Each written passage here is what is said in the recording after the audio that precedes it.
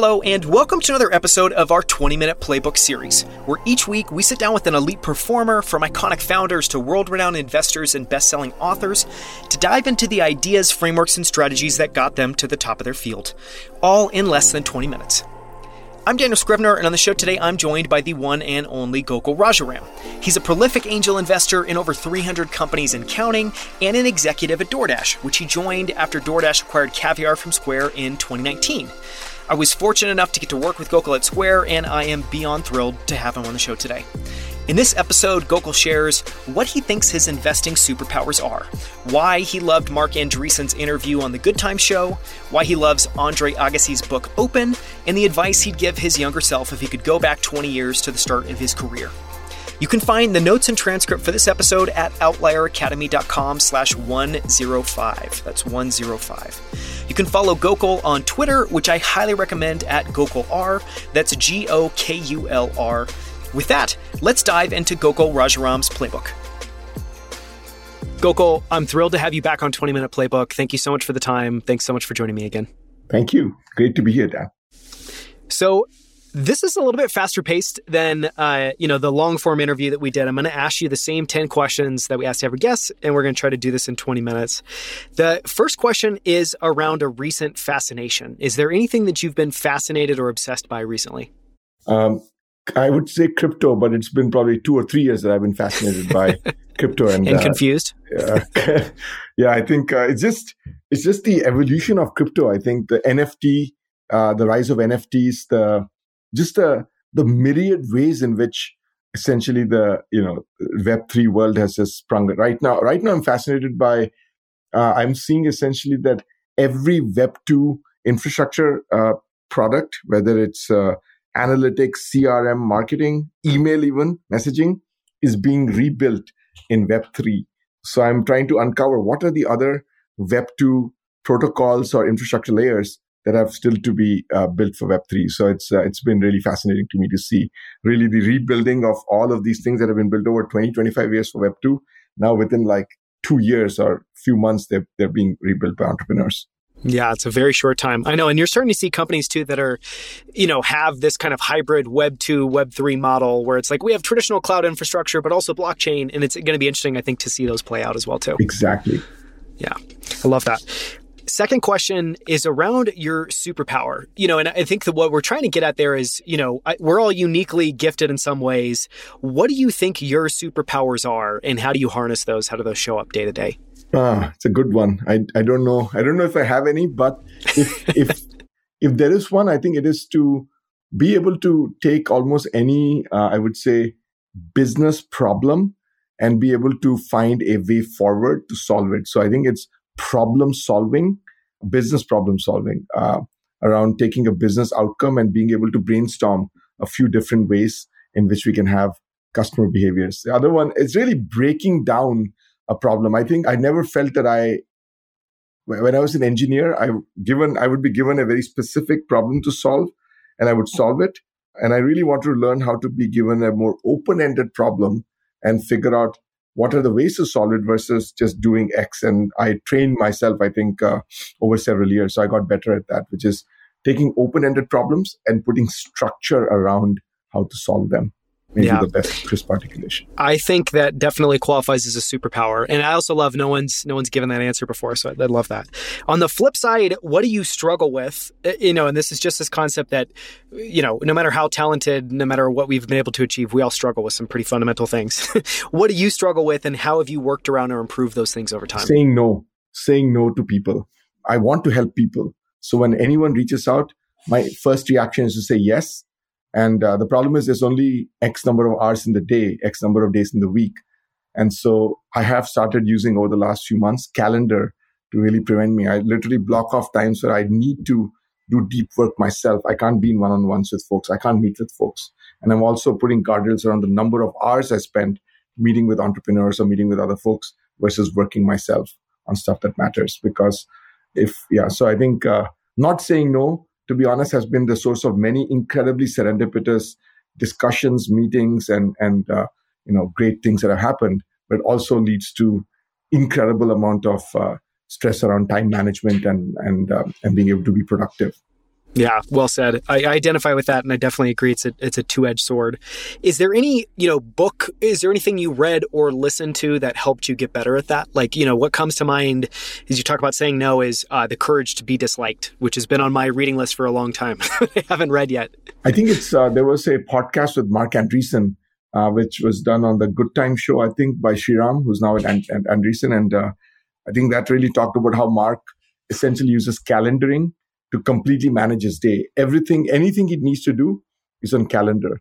So it inspired me. I was doing some soft version of it, but I became much hardcore about saying, well, if I have to do something, if I'm doing meetings and they're on calendar, why does almost everything I need to do not be in calendar?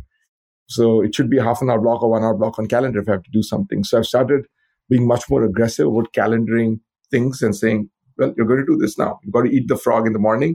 So 8 to 9, you've got to write whatever it is. You've got to write this memo or document or performance review, whatever the case may be. Yeah, thanks for sharing. I want to talk about habits and routines. And the way I'm going to frame this up is, as I've explored, how people have incorporated habits and routines, what I found is there's a massive spectrum. And actually, most people, I don't think, are very focused on habits and routines. And so what I want to try to ask now is kind of scoping it way, way, way down and just ask the smallest version of the question, which is, what tiny habit or routine has had the biggest positive impact on your life? And this could be at work, at home, any angle. For me, it's been exercising 6 days a week, 5 to 6 days a week has had the biggest impact, because I've seen that I always believe the hierarchy of any individual should be health, then family, then work. Why not family before health? Because if you're not healthy, you become a burden to your family and you can't help them. And so your health is actually very, very important. Then your family, because you can't help you, and then finally work. And I think many of us who have families and who work quite a bit ignore health, and you don't realize how much just focusing on your health has a trickle-down effect on making you just happier, more productive. Even things that you don't feel excited about, you feel more excited if you're healthy. So being able to just have some kind of exercise 5 to 6 days a week on a consistent basis has been the most transformative thing I've done. Probably a common thing I'm sure many people have said on your show, but for me, it started when I was starting to commute to Square 9 years ago, where I realized that my day, I would no longer just I live in the South Bay area, I would no longer just have a 15-minute commute. I would have a 1 hour commute, which means 2 hours of my day was taken up, 10% of my day was taken up by commute. So I needed to really find time to exercise before getting into the car. And I started doing that, and that persisted, thankfully, over the last 9 years. Yeah. I feel like exercise is one of those things counterintuitively too, that, a lot of people don't have time for it. And yet what I find is when I make time for it, it actually gives me time back in the day. Because to your point, I'm more productive. I show up just in a better version of myself. Look, it's a date with yourself, essentially. And so give yourself a treat and if you can do a one-on-one with someone else, why can't you do a one-on-one with yourself? Put a half an hour. Yeah, that's well said. Okay, I want to talk about favorite books. And what I'd be curious is if you find yourself sharing, the same books, the same types of books with founders and investors that you work with, and just if you have any all-time favorites. And this can also be, these don't just have to be business books. It can be anything. My favorite books are things that are written with a point of view and have more of a storytelling nature to it. In addition to teaching, they also entertain. And so The Hard Thing About Hard Things, which is Ben Horowitz's book, is probably my all-time favorite book, because it just has because people remember stories. That's why I tried to read a few years ago. I started to read book summaries, but book summaries take away the stories that underlie the books. And so you don't remember it because you remember the stories and not the actual lesson. And so The Hard Thing About Hard Things. And then the other one I really like is a book called Open by Andre Agassi. And that book is he starts with talking about how he hates tennis. He truly hates tennis. And having somebody who's one of the greatest ever to play a sport saying he hates the sport and why he hates it was just incredibly powerful to see how overdoing something can lead to this love-hate. Everyone has a love-hate relationship with what they do in some ways. So it's given him so much, yet he hated it in many ways. He also loved it. I love that you brought up the point about book summaries because, I similarly have tried those as I think anyone who's pressed for time. And I think my experience of it reminds me of the quote of, I was listening to an interview with Tony Deaton, who's an investor I really like. And he talks about the thing he harps on a lot is, man's constant search for getting something without expending any effort or any energy. And I feel like that's the perfect definition of book summaries because you're not investing in it. You're not really going to get anything. I want to ask about tools now. And, typically we talk about software tools. I don't see it today, but I know back in, the Square days, you would keep a field notebook in your pocket all the time and just have this notebook that was with you constantly. So I would be curious, do you still have kind of paper and a notebook as a big part of the tools and the way that you do work and you kind of think and write down to-dos? And if there's any software components or any of those worth sharing? I replace because I don't move around as much. I'm mostly at home and I sometimes go into work, rarely. I use my phone and the Notes app as a substitute for that. So I basically update my Notes app on a constant basis. So I don't use any fancy things. So Notes it's a closest. It looks like the Moleskine thing. You can kind of configure a little bit, and it has check boxes, and I checkbox after I do it digitally. So it's basically it's become a proxy for basically carrying around the book because I always have my phone on me. So I'll quickly jot something down. So basically I have a note that is the to-do for the day. And it's essentially the biggest discipline there has been to cut down the to-do to 2 or 3 versus to have 10, because you got to really know what the top 1 or 2 things are that you need to get done today. And then for everything else, I use just a different note. But really, every day, the biggest struggle is what are the top 1 or 2 things that if you do that, you feel you had a good day. You made progress. Do you have, as part of your routine, doing that the night before? Or do you try to make, time to do that in the morning? Is there a specific time you do that kind of prioritization work? In the morning when I wake up, that's one of the first things I do within the first half an hour of waking up. Exercise, teeth brush, etc., and then basically what's got to be done. And exercise actually plays a good clarifying role because you can get a lot of stuff out and you can think about it, and then you're determined. And it actually gives you more determination to write down that big thing that you've been maybe dreading. I'm going to do it after powered by Access Fuel. Then the rubber meets the road and you have to actually put down the list and start checking things off. I want to talk about success. And what I want to talk about there is your definition of success and how that's changed over time. And, I think for you, it would be really interesting just to talk about that at the highest level, because you do a lot of things. You're an investor, you're an operator, you have a family. What does success look like for you today? Or how do you think about that? And then how has your definition changed over time? Yeah, I think, again, 15 years ago, I would have said success means to run a large organization and to, essentially be an important part of an organization, et cetera. But now, as I've really crystallized that for me, the 3 most important things are health, family, and work. Success truly follows on that dimension. First is be healthy. All of us have gone through injuries or whatever it is, or had pain. And only when I've seen that we really don't think about how lucky we are to be healthy until we have some incredible pain or physical. And so it's really to be, physically and mental. I think mental health is just as important, I think, as physical health. So be physically and mentally healthy and active, number 1. Number 2 is essentially make sure that I'm there for my family and see my kids succeed, do well, be happy in whatever they want to do, and have a good relationship and have a loving relationship with my wife and parents and just general family. And the third one is, I think, at this point, success at work for me is about being helpful and being known. I think if I were to distill it, it would be being known as a value-added, helpful part of the broader tech ecosystem globally.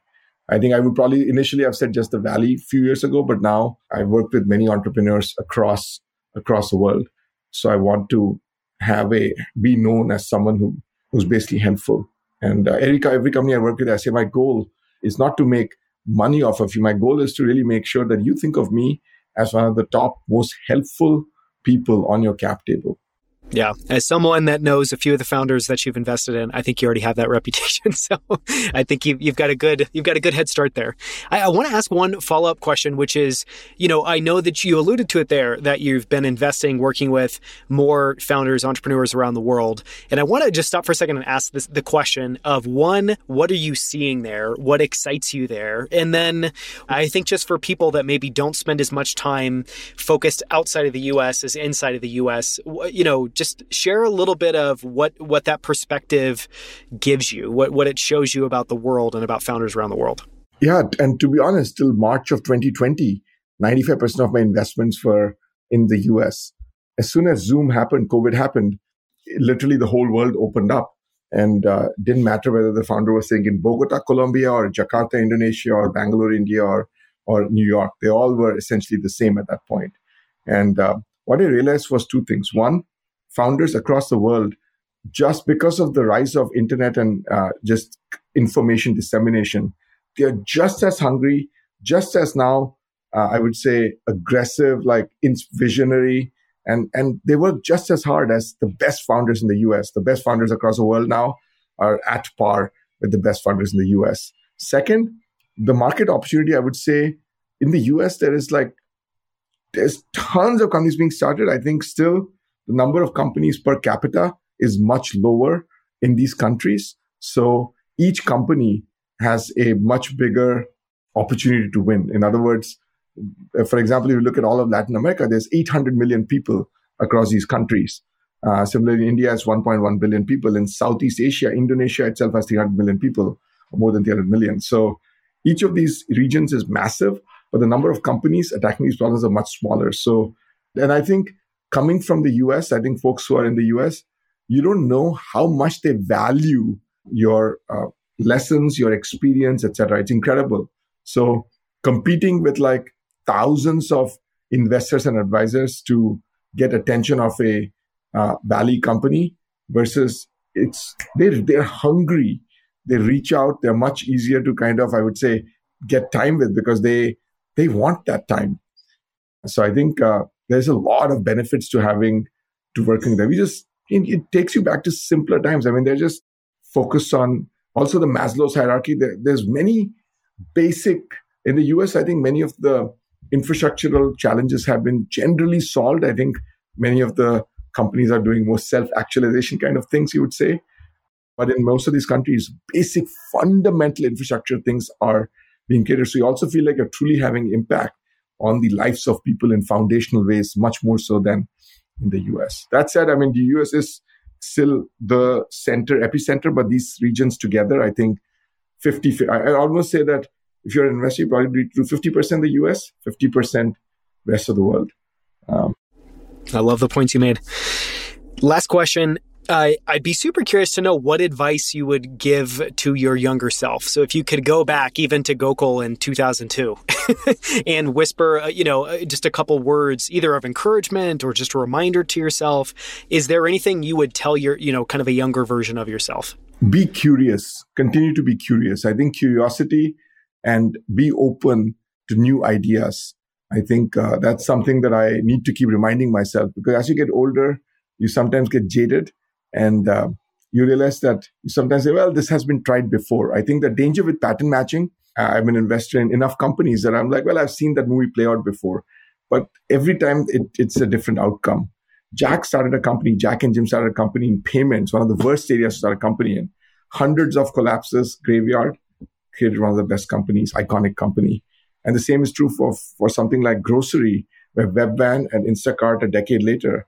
And so I think from first principles, don't be influenced by patterns, use the right lessons, but don't just ignore new ideas or ideas that have been done before just because they've been done before. Look at the entrepreneur. Always be people first. Yeah, so well said. Thank you so much for the time, Gokul. For anyone listening, I highly encourage you to follow Gokul on Twitter. You can find him at GokulR, Gokulr. Thanks for the time, Gokul. This meant a lot. Thanks again, Daniel. Thank you so much for listening. You can find the show notes and transcript for this episode at outlieracademy.com/105. That's 105. For more from Gokul Rajaram, listen to episode 102, where he joins me on our Investor Spotlight series to go deep on how he thinks about product management and his incredibly popular SPADE framework for making transparent decisions as a company.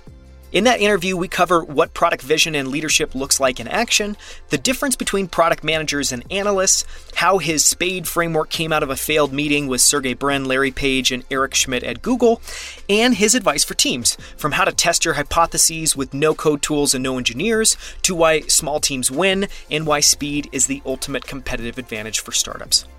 You can now also find all of our interviews on YouTube at youtube.com/outlieracademy. On our channel, you'll find all of our full-length interviews as well as our favorite short clips from every episode, including this one.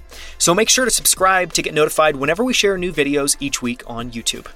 Thank you so much for listening. We'll see you right here next week on Outlier Academy.